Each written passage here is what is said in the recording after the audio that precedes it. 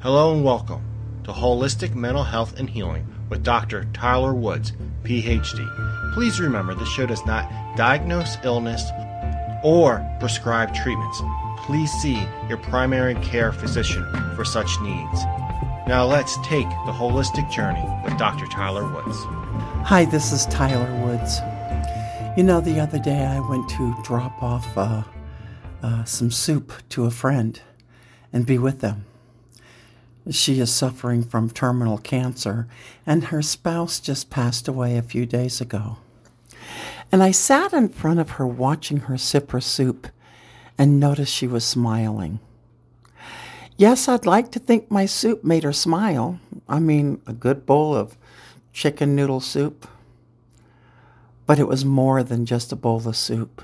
It was her passion for life and a gratitude for how many people have come forward to help walk her home. And the shower thought was born. Now, the first thing I want to mention is I'm going to miss her spouse who died a couple days ago. He turned me on to so much music, and each time I go to their house, he would hand me a CD of some sort and say, "You've got to listen to this mix." He helped build stages during Woodstock, and it's where he met his wonderful partner, and she is wonderful with music as well. He loves music, and she loves art, so it was a good match. I'm sure Hope, wherever he is, he's listening to the music he loves. My friend will be joining her spouse soon, and she's older and chooses not to treat the cancer. "Go ahead," she said. "Let nature take her home." And she's waiting to live every moment of her life before she passes.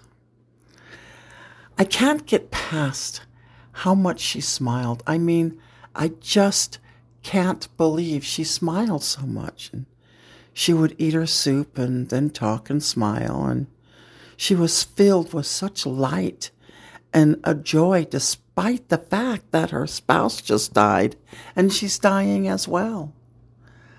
I suspect she knows that death is a natural part of life. She's very educated. And as I sat and listened to her talk, her words, as always, was painting a beautiful picture. After all, she's a great artist, and everything she says and does has such an artistic flair. I know that her impending death will just be the final signature to her masterpiece called life. I recall when I was in college, we had to study death and dying. And what was hard was they taught Elizabeth Kubler-Ross. And believe me, I'm not a huge fan at all. Not in the least. Because everyone is different. And to say everyone must take the same steps to accepting death, they're not the same for anyone. Not even close. Still, I love that my friend is smiling. And I know her time is limited. And I believe she has something to teach us about death and dying. Unlike Kubler-Ross, she's different. She's going to talk about her stages and her steps. And there's something magical when we know our time is limited and we can still embrace life with joy and acceptance. I don't see her in denial at all. I see her in pain, but she's not in denial. So I left her house with so many thoughts running through my mind. However, the biggest thing was we can smile and feel joy even if we're dying. After all, every day all of us are dying, right? I spent the afternoon thinking about her. I understand that death is an unavoidable part of life. It's part of the cycle of life. Yet, many of us do whatever we can to avoid accepting our mortality. Not her. Well, not that I could see. She announced when she first heard the news that she did not want treatment. She just wanted to be comfortable and live the rest of her life. Okay, fair enough. She's in her mid-80s. She gets that she had a wonderful life. She was loved. And I think she understands the reality of death. And the less we deny it, the more positively attuned we'll be to the day-to-day things that remind us of our mortality. We each find our own way to process the reality of dying. Again, there are no steps towards it. We create our own steps because death is personal. In fact, death is very personal, and no one person will look at their death the same.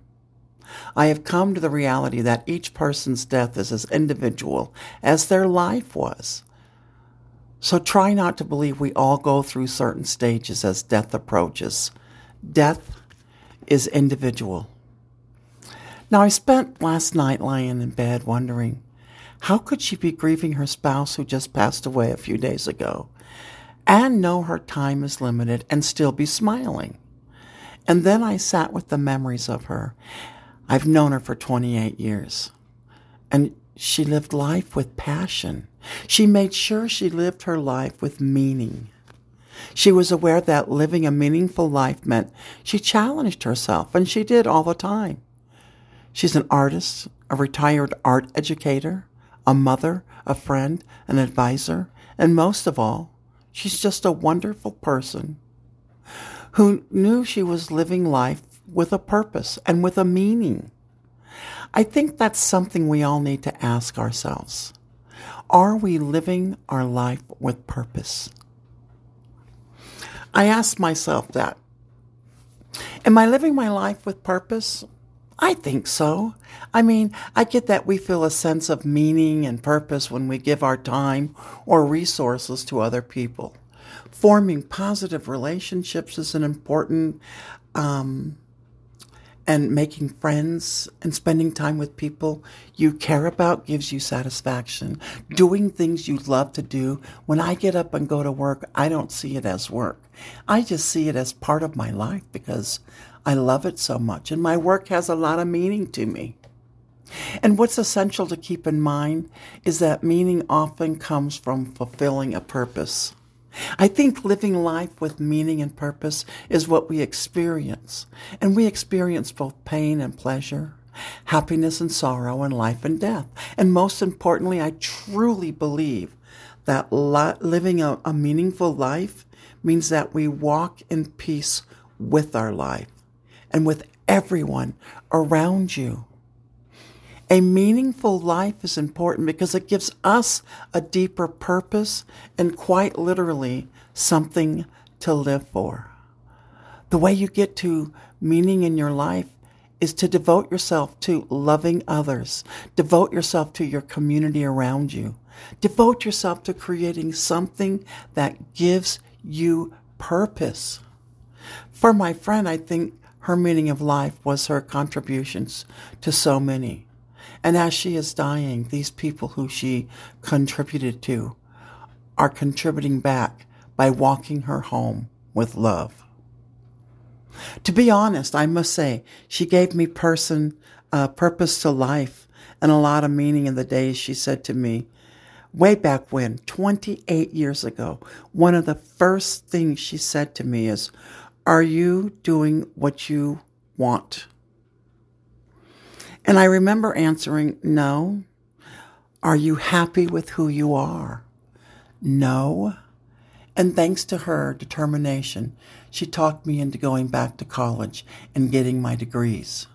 I now live my life with meaning because she taught me.